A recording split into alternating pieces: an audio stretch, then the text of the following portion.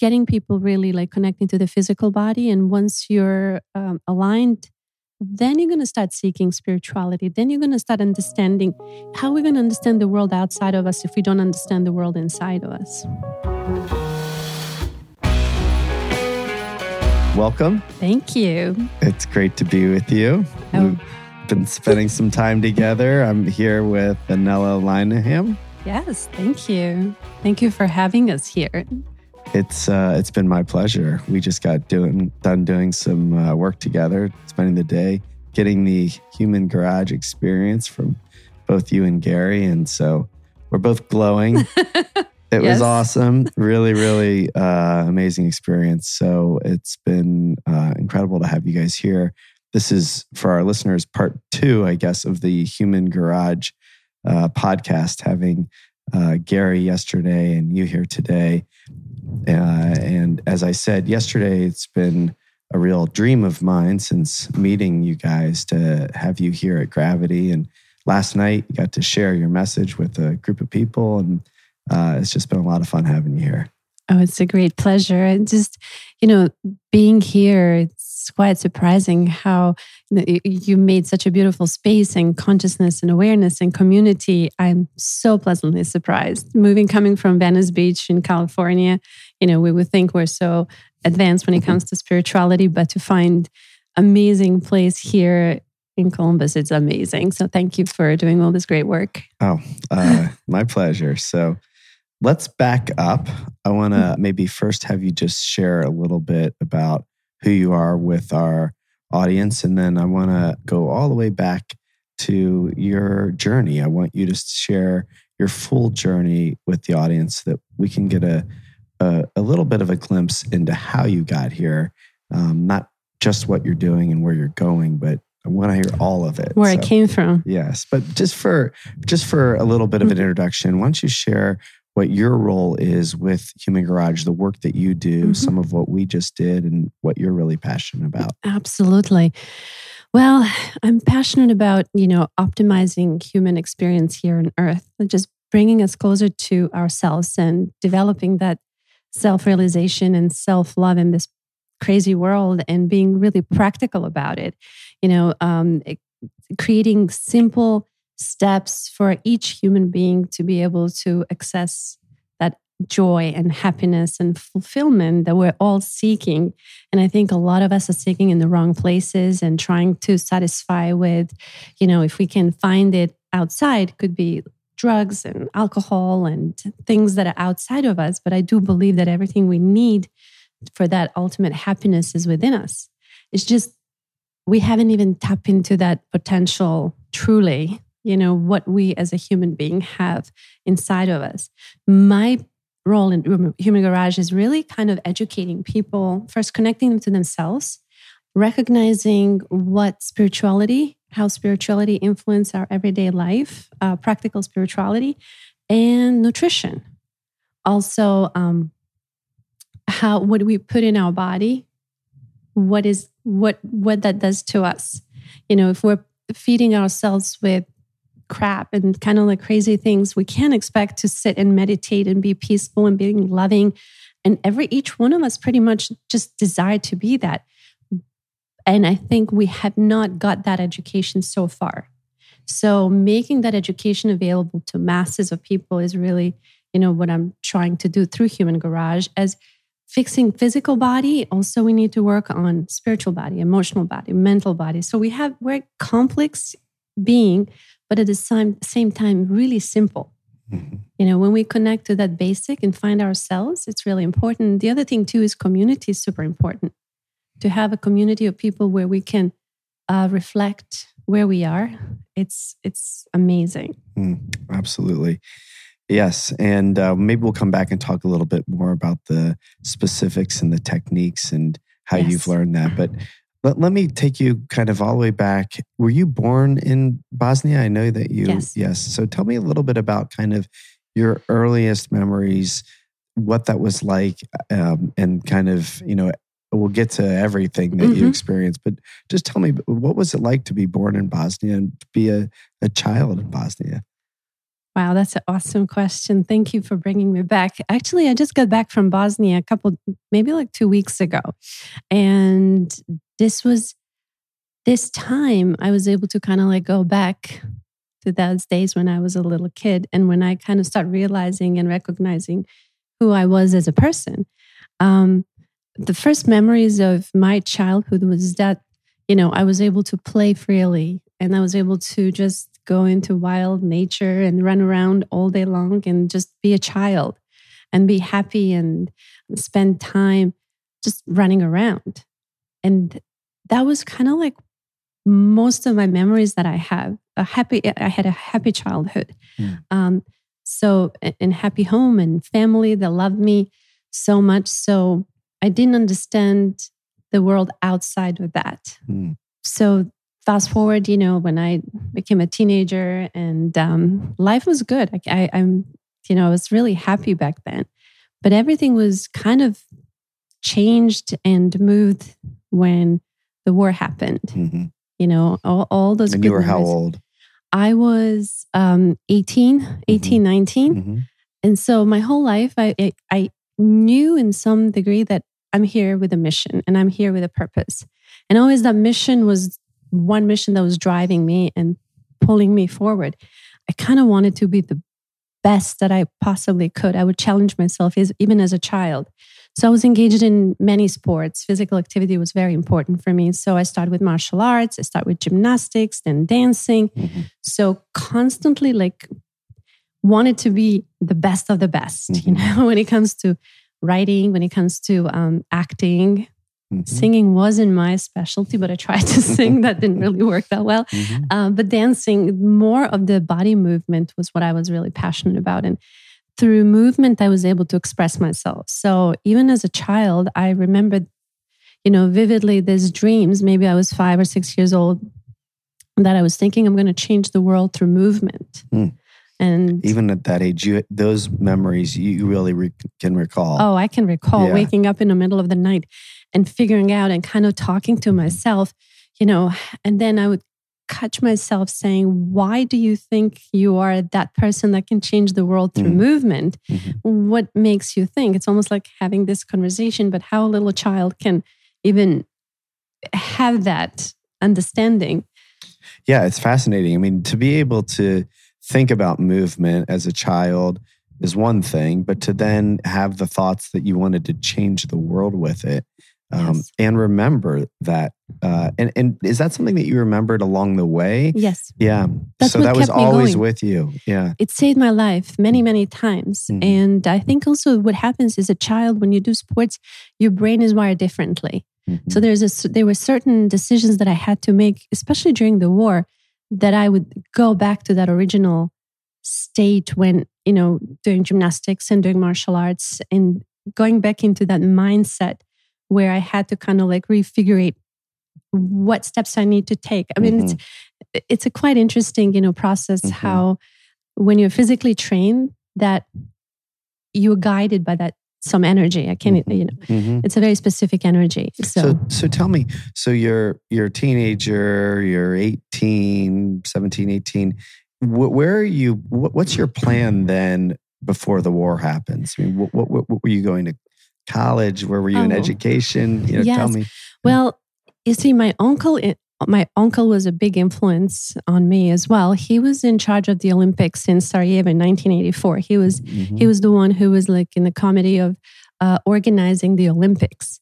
And so I just remember that I looked up to him and he would travel around the world and he would send me postcards from LA, New York. And as a child, I would just, lay on my back and just look and imagine and visualize I'm walking down these streets and, I'm in New York and in LA. Back then, in those days, it was kind of even crazy to imagine.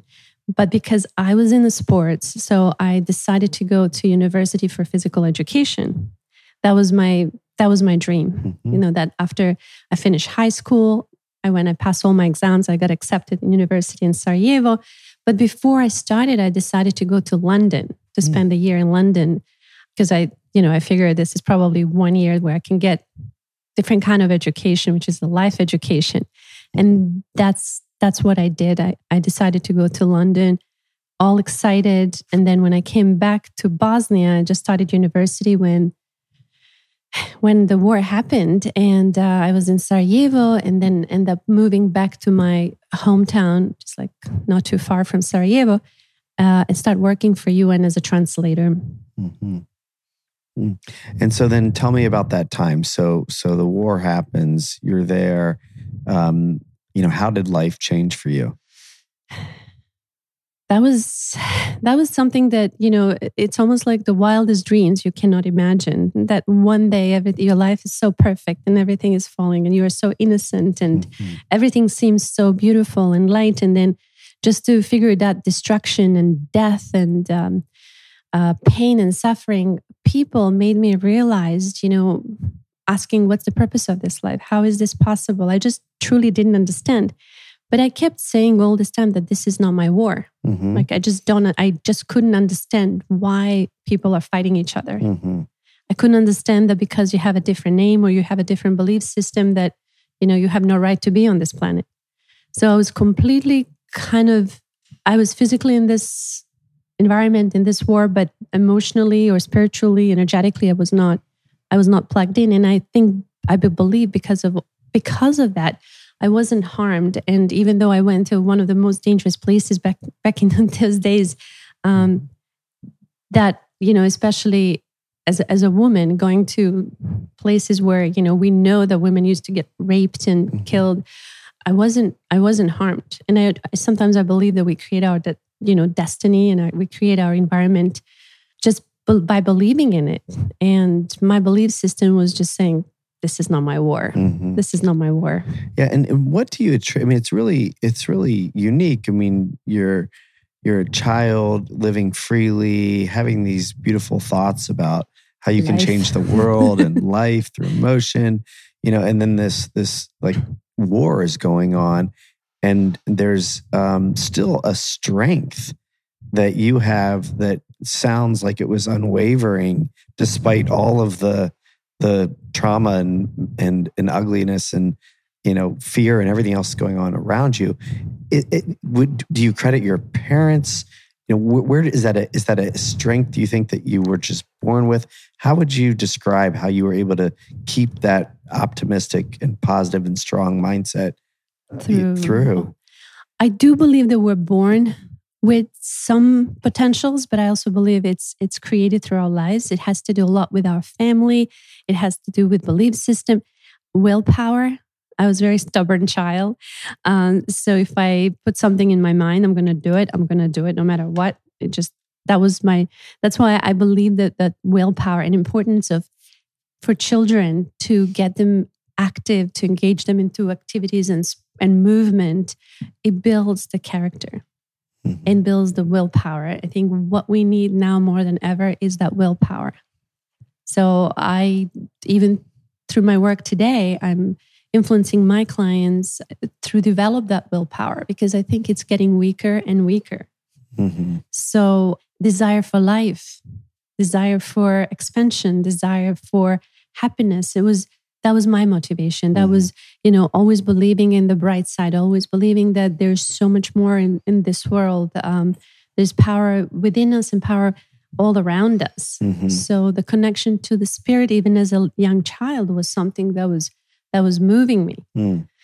I always felt I was protected. I was always feeling that I had angels with me. I could talk to angels. I could see,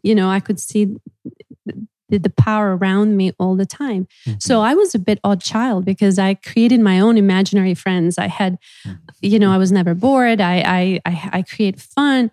Even in the most difficult situations, I just imagined beautiful things. Mm. So I would connect to beauty. I would connect to that joy. I would find it in my heart, I think. In spite of, death and destruction, even in the hardest moment, I tend to go back into my heart. I tend to see good in all. Mm.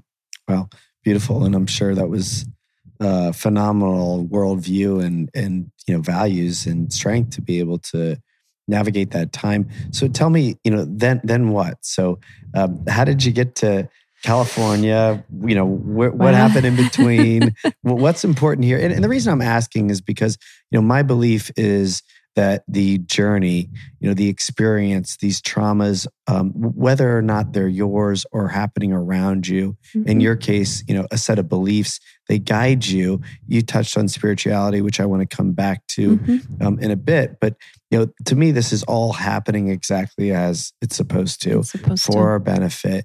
And so hearing kind of the connective tissue and connecting the dots, I think is really valuable in kind of us getting to what you're doing now. But what next?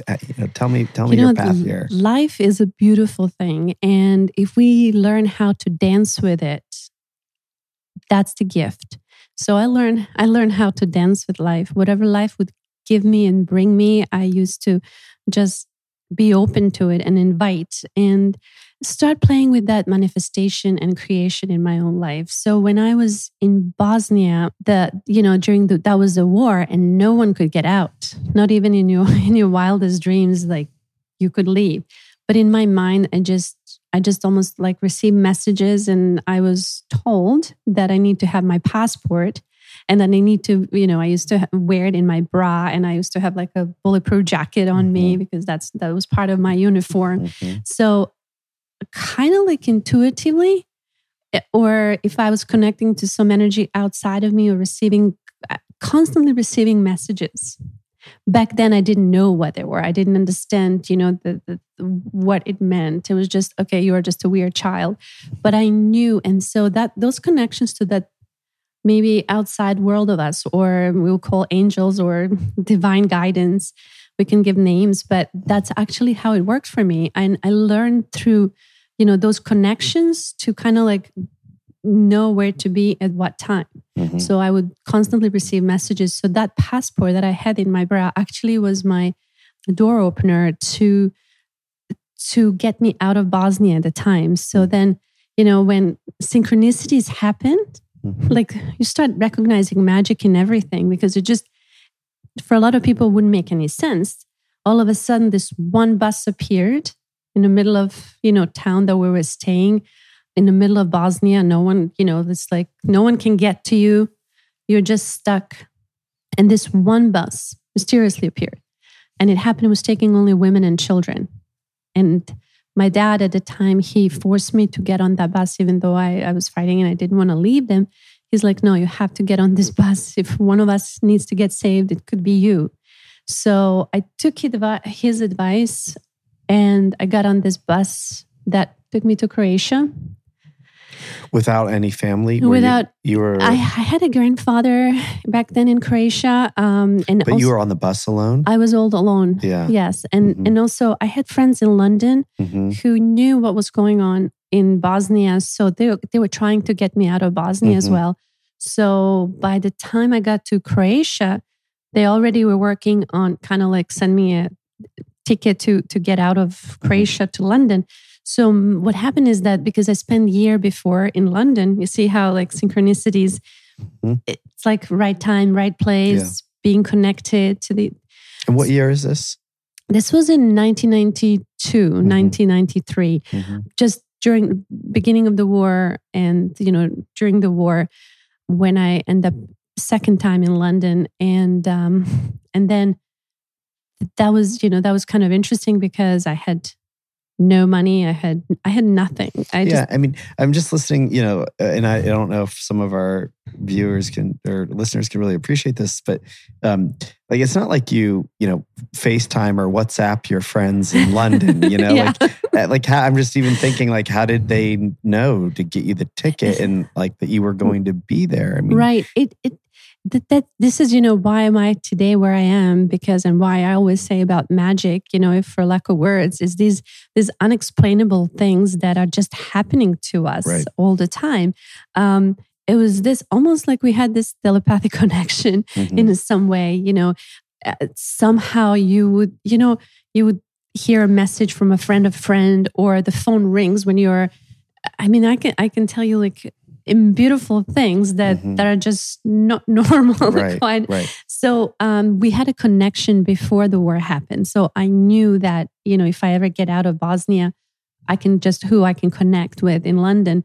So even though we lost touch for probably more than a month, But once I arrived to Bosnia, I was able to connect with my friends who they already like just, we'll send you a plane ticket so you can come to London. So I just remember having this backpack, the only thing that I packed, because I kind of always had this premonitions, and I knew what's going to happen before it happened.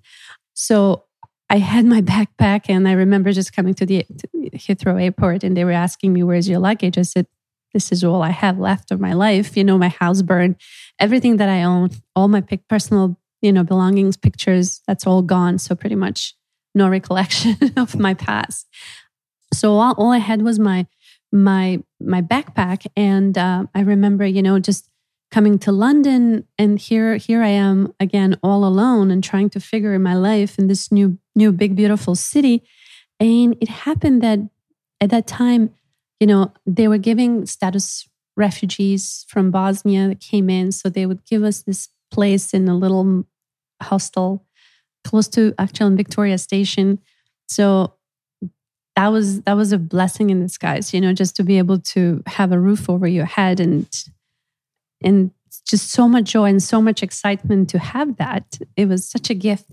But I remember, just deciding to get up in the morning and go look for jobs.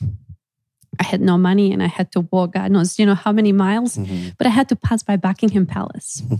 And that was like an early morning. I just remember that morning, like 7, 8 early morning, fog.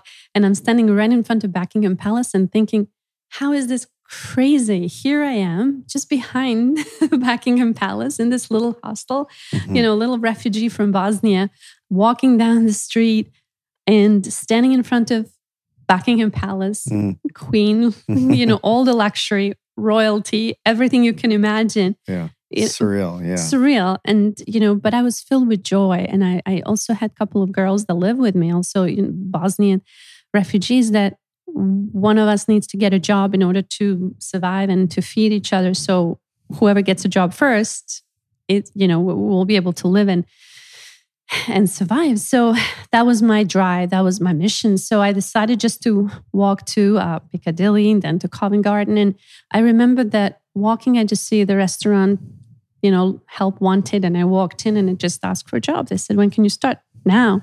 So that's how that was, that's my first job in London. And I remember making, those pounds, making tip money, running home.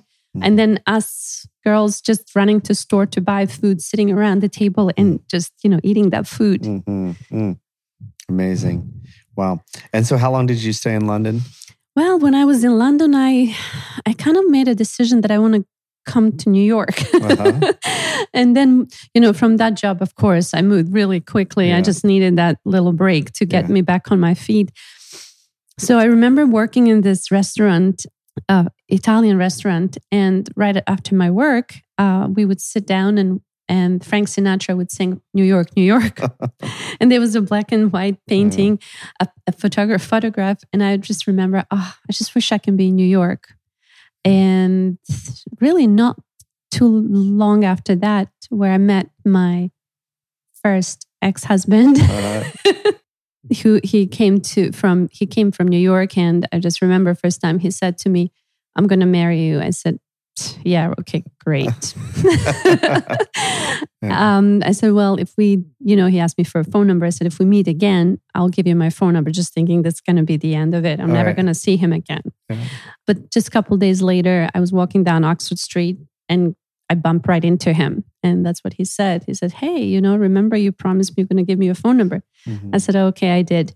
So I gave him my phone number and he said, "I'm going to be back in a week. I'm coming back and I'm going to get married and we're going to get married." I'm like, oh, wow. Okay.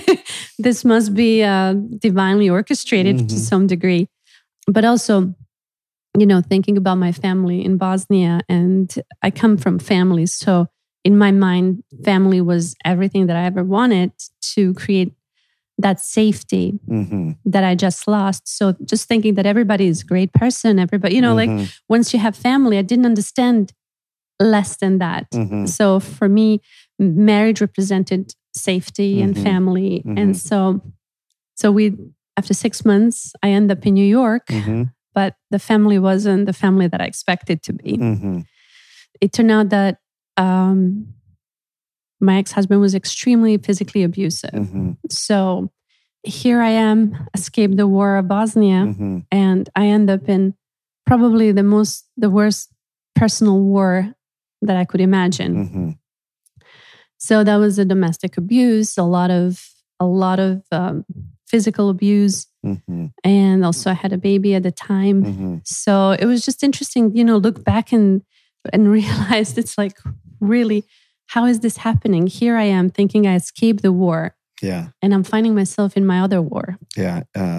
Really touching. I mean, it's really a fascinating story, for you to be surviving that life in Bosnia, with all that you did to get out, to come to New York City, Right. Your dreams with Sinatra and, America. And now there you are in your worst nightmare. In my worst nightmare. Battling. Is there some thread connected to that little girl that allows you to get out of that relationship? I mean, well, it's interesting, to see how still that inner strength kept me going, and I think it kept me alive, because the amount of abuse that I endure through that relationship was extreme, like really, really extreme. Not just talking that I had PTSD. Mm-hmm. I've never dealt with my trauma. First of all, coming from Bosnia, this is 3 years in. I'm not sure if, I haven't heard from my parents if they're alive or dead, and my brother, and I don't know, I don't have a connection with my family. So I don't have anybody here. Mm-hmm. So I pretty much, now it's not just me. I have a little boy and little life to take care of. Mm. But that's where the strength comes in. Mm-hmm. Yeah. Yeah. Well, I can only imagine, the courage that you were able to access, maybe courage you didn't even know that you had, but you knew there was something better for you, and that, I don't know, did you at the time, and I know now, but at the time, were you able to kind of see that there would be something good to come of this, that you were able to someday be in a position like you are, yes, to use all of that, absolutely, to serve? Was that a thought that you had at that time? Yes, that's the only person I can really turn to was God and myself, and really seeking, that's when that spirituality came in, because I had nowhere to go. I had no one to ask for help. And that's when you know that you need to connect to something even outside and start asking and praying. Mm-hmm. So I spent a lot of time praying. Mm-hmm. And what was your practice? I mean, how would you pray? Oh, everything I can get my hand on, mm-hmm. no matter what spiritual practice would come to me. Mm-hmm. At the time, it was Jehovah's Witness. It's because my mother-in-law at the time, she was Jehovah's Witnesses. So the only people that I really, truly had to come into my house were Jehovah's Witnesses. Mm. So I was really looking forward. So I started studying Bible. So I learned Bible inside out.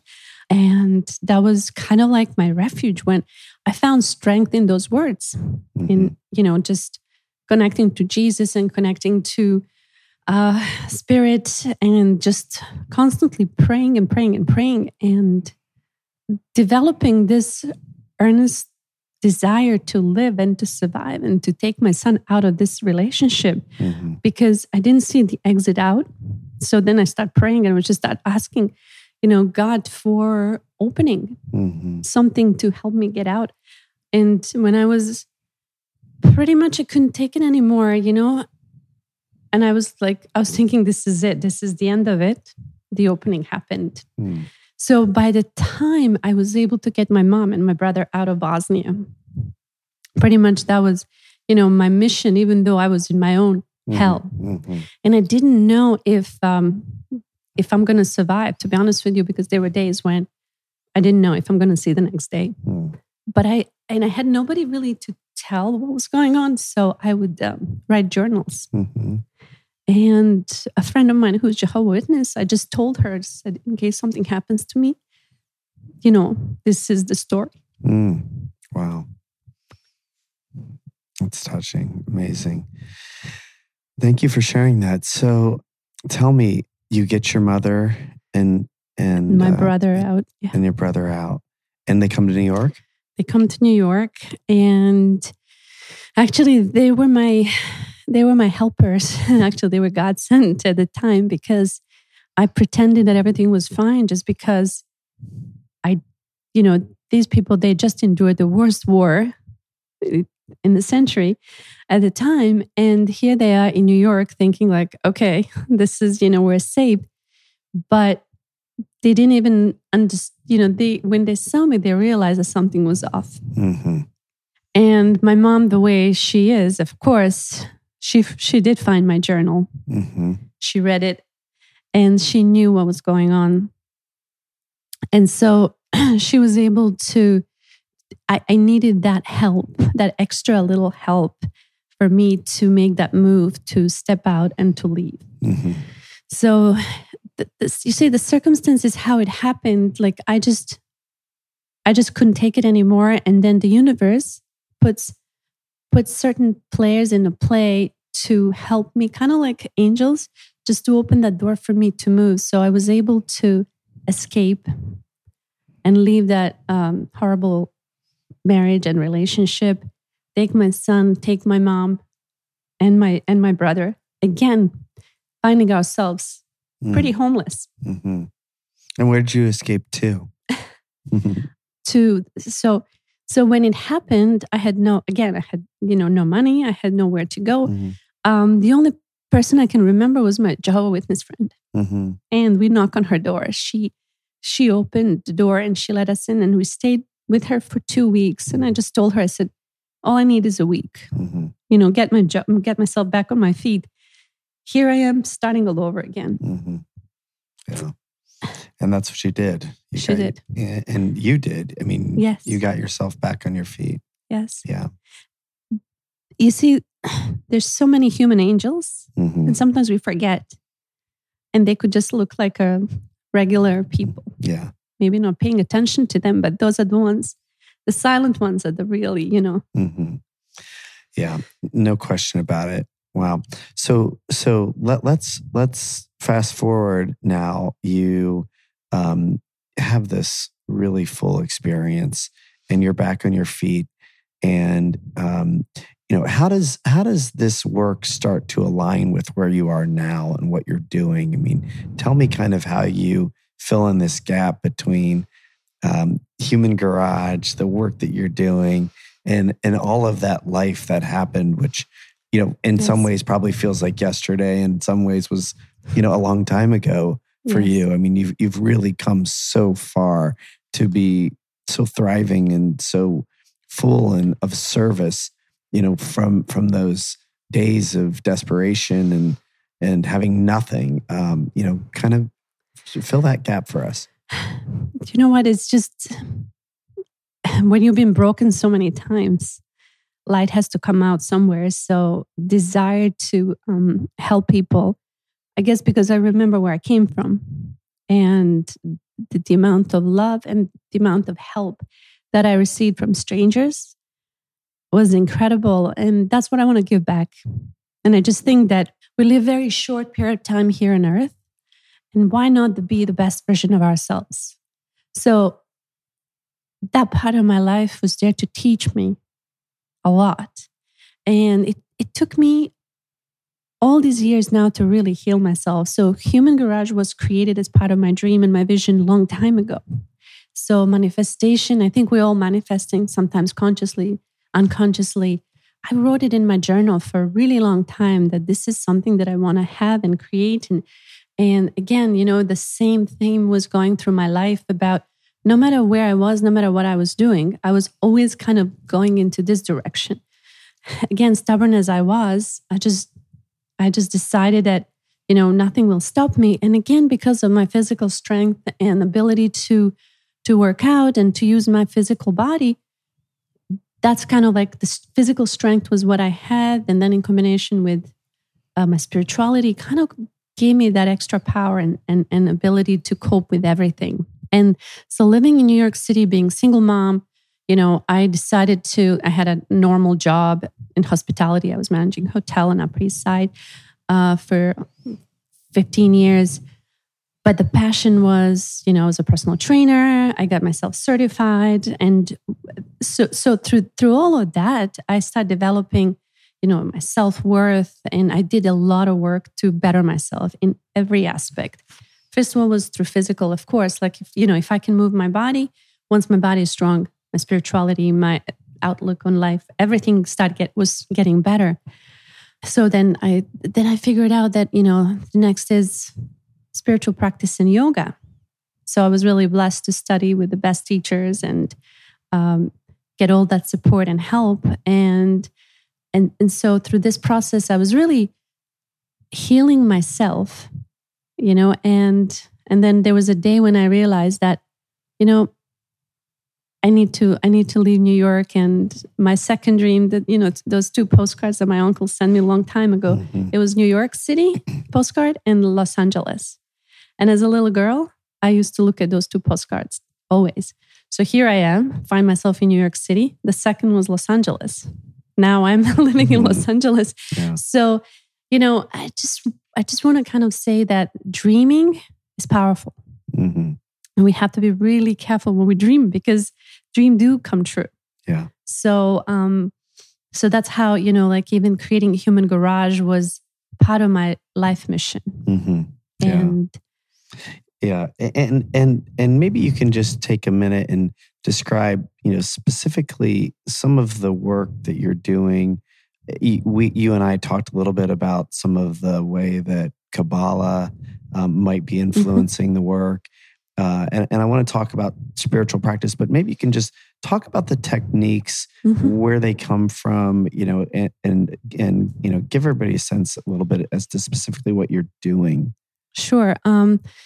Like I said, first of all, was through physical, as being personal trainer, understanding human body and just physical motion. But the second, when I was working as a personal trainer, I just realized that, spirituality is missing, like the connection to the spirit. So I see a lot of people working out, but they're spiritually, mentally, emotionally disconnected from their body. So then I decided to study Kabbalah. And because I was always asking, that was actually, that was something that helped me tremendously realize why I had life that I had and how these things are happening. Like there must be a process. There must be some mechanism that this life happens to us. And through Kabbalah was really something that helped me start seeing and taking full responsibility and taking the blame from the game and pointing fingers and people that came into my life as my abusers. I realized that everything that had happened to me, I created it. And so once I start taking that full responsibility, I'm no longer a victim. Mm-hmm. So I'm taking full charge in all of this practice. So, but then, then with Kabbalah, I just realized that, okay, great, this, practice is amazing, but people are not physically fit. They're not healthy. Mm-hmm. So they're extremely spiritual, but they're not healthy. So then I said, how can we bridge these worlds together? And that's when, I realized that we need to kind of like connect that bridge. So for me, I said, I don't know any place like that exists. So let's create something. Mm-hmm. So that's for me was a mission of creating Human Garage, getting people really like connecting to the physical body. And once you're aligned, then you're going to start seeking spirituality. Then you're going to start understanding how we're going to understand the world outside of us if we don't understand the world inside of us. Yeah.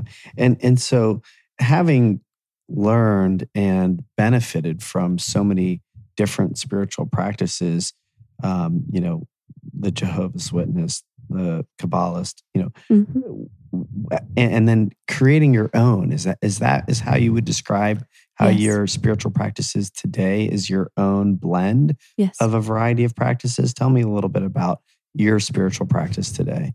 Yes. Oh, this spiritual practice I'm in the process, learning, developing, and feeling right now is truly connecting to that 0 point, pretty much nothingness. I guess, we arrived to this space when we have experience life, and we just realize that there's really nothing else outside of us, and that we have, like, when we choose to see beauty in all, that's when the magic happens. So there was this particular moment in my life where I was in meditation, and I had this vision of myself sitting in a prison. And I actually built that prison, and I'm sitting, and I kind of like came to this realization that I had the key. And I was like, in my meditation, I'm imagining, visualizing myself pulling that key out and looking at it. I'm like, wait a minute, why am I built this prison? I put the prison guards outside, and I locked myself in. How insane is this? And I just walked to the door. I opened that door, walked myself out. And I just remember seeing my teacher, who was just kind of standing above me, just laughing. And then the message was like, finally, you reach this point. You just like, it took you so much breaking. It took you so much to come to this realization and to this place where you can realize that you have created everything. And from that point on, I just start forgiving everybody. And I start realizing that there's no reason for us to hold grudges and to be miserable. And was I judgmental? Oh yeah. First judging myself from how come these things happened to me? Why was I, why these things happen? And I consider myself a good person. And also my dad passed away last year. So this whole past year was biggest transformational year for me, because first of all, I had to face fear of death, fear of what's going to happen to us once we leave this physical body. And I had to go face to face with that. That was something that, because he passed away instantly, it wasn't, he was perfectly fine. And then the next day he was gone.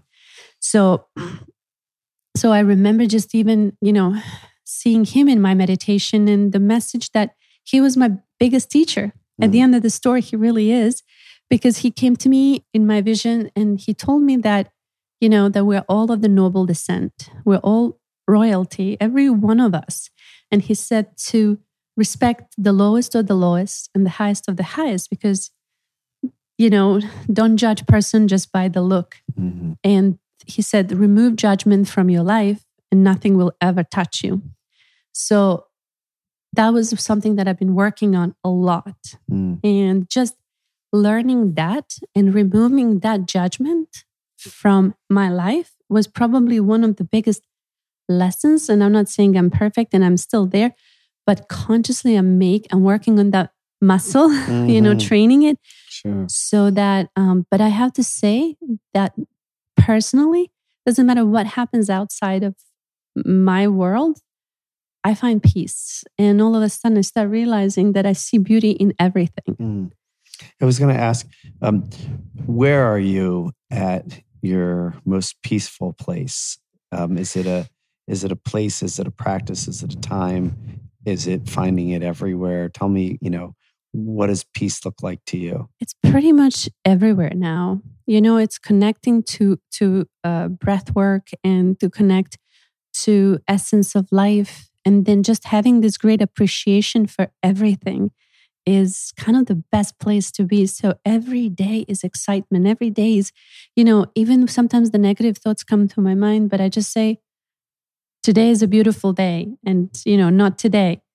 Today I'm going to choose to be in love and peace. And for me, peace of mind, peace in everything is just number one.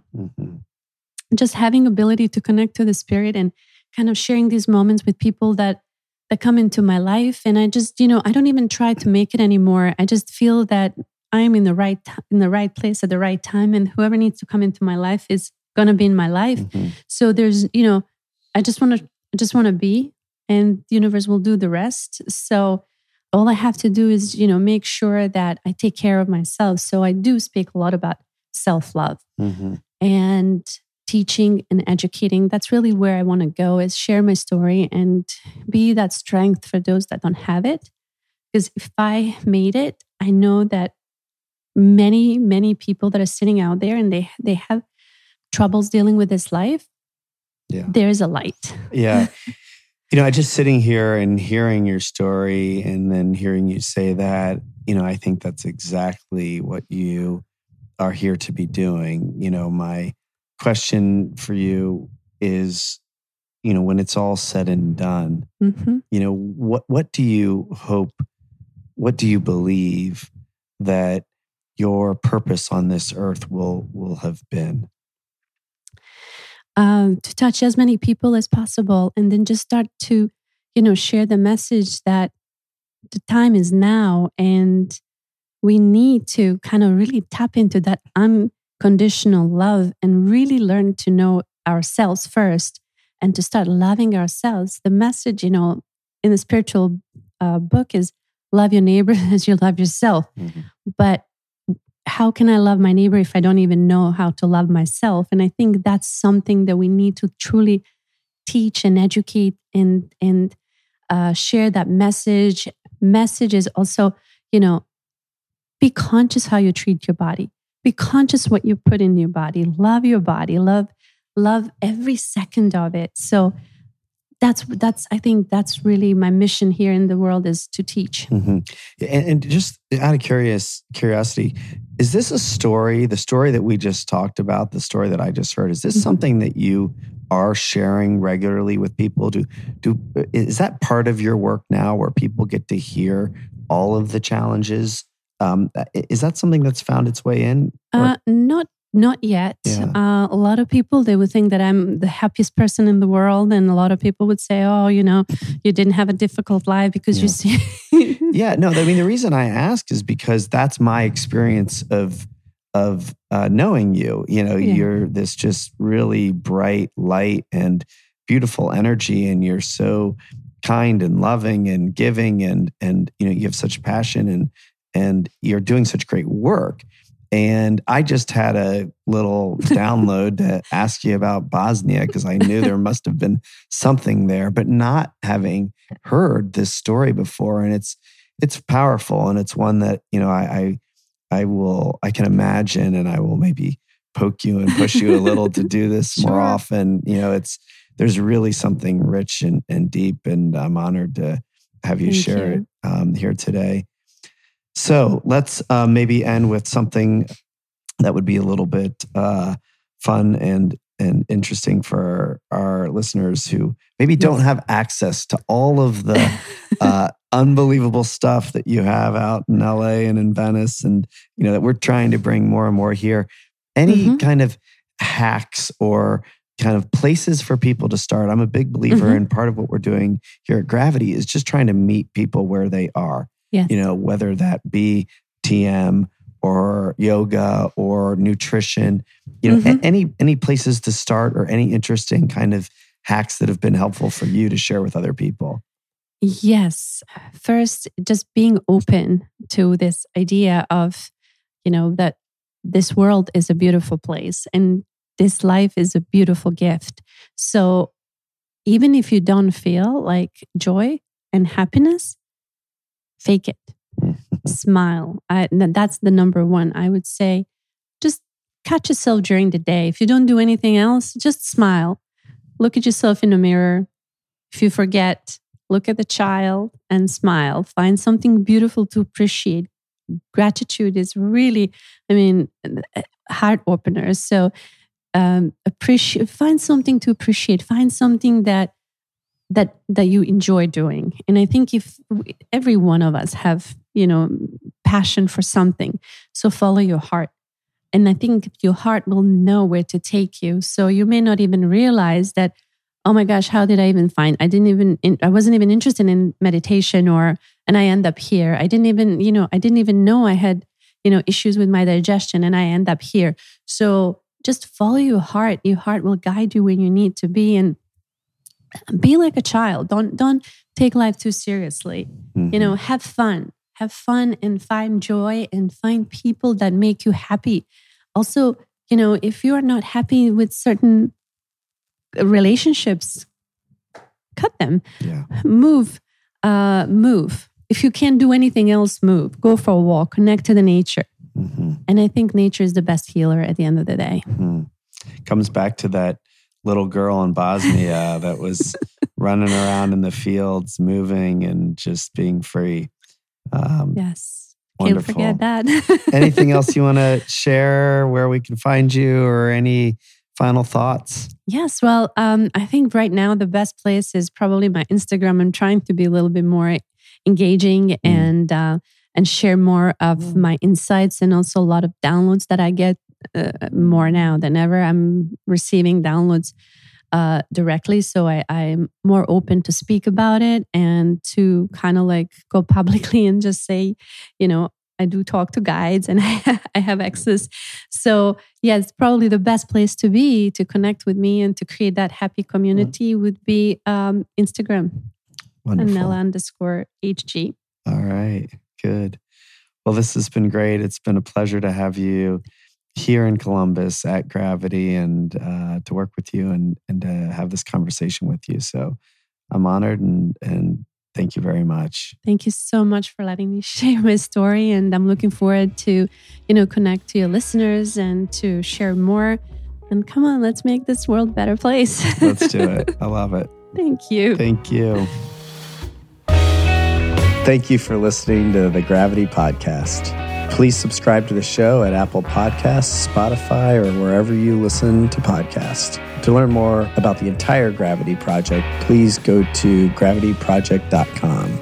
Please check out the podcast on Instagram at The Gravity Podcast. Music heard of the show is provided courtesy of Kyle Lamoro and Oliver Oak.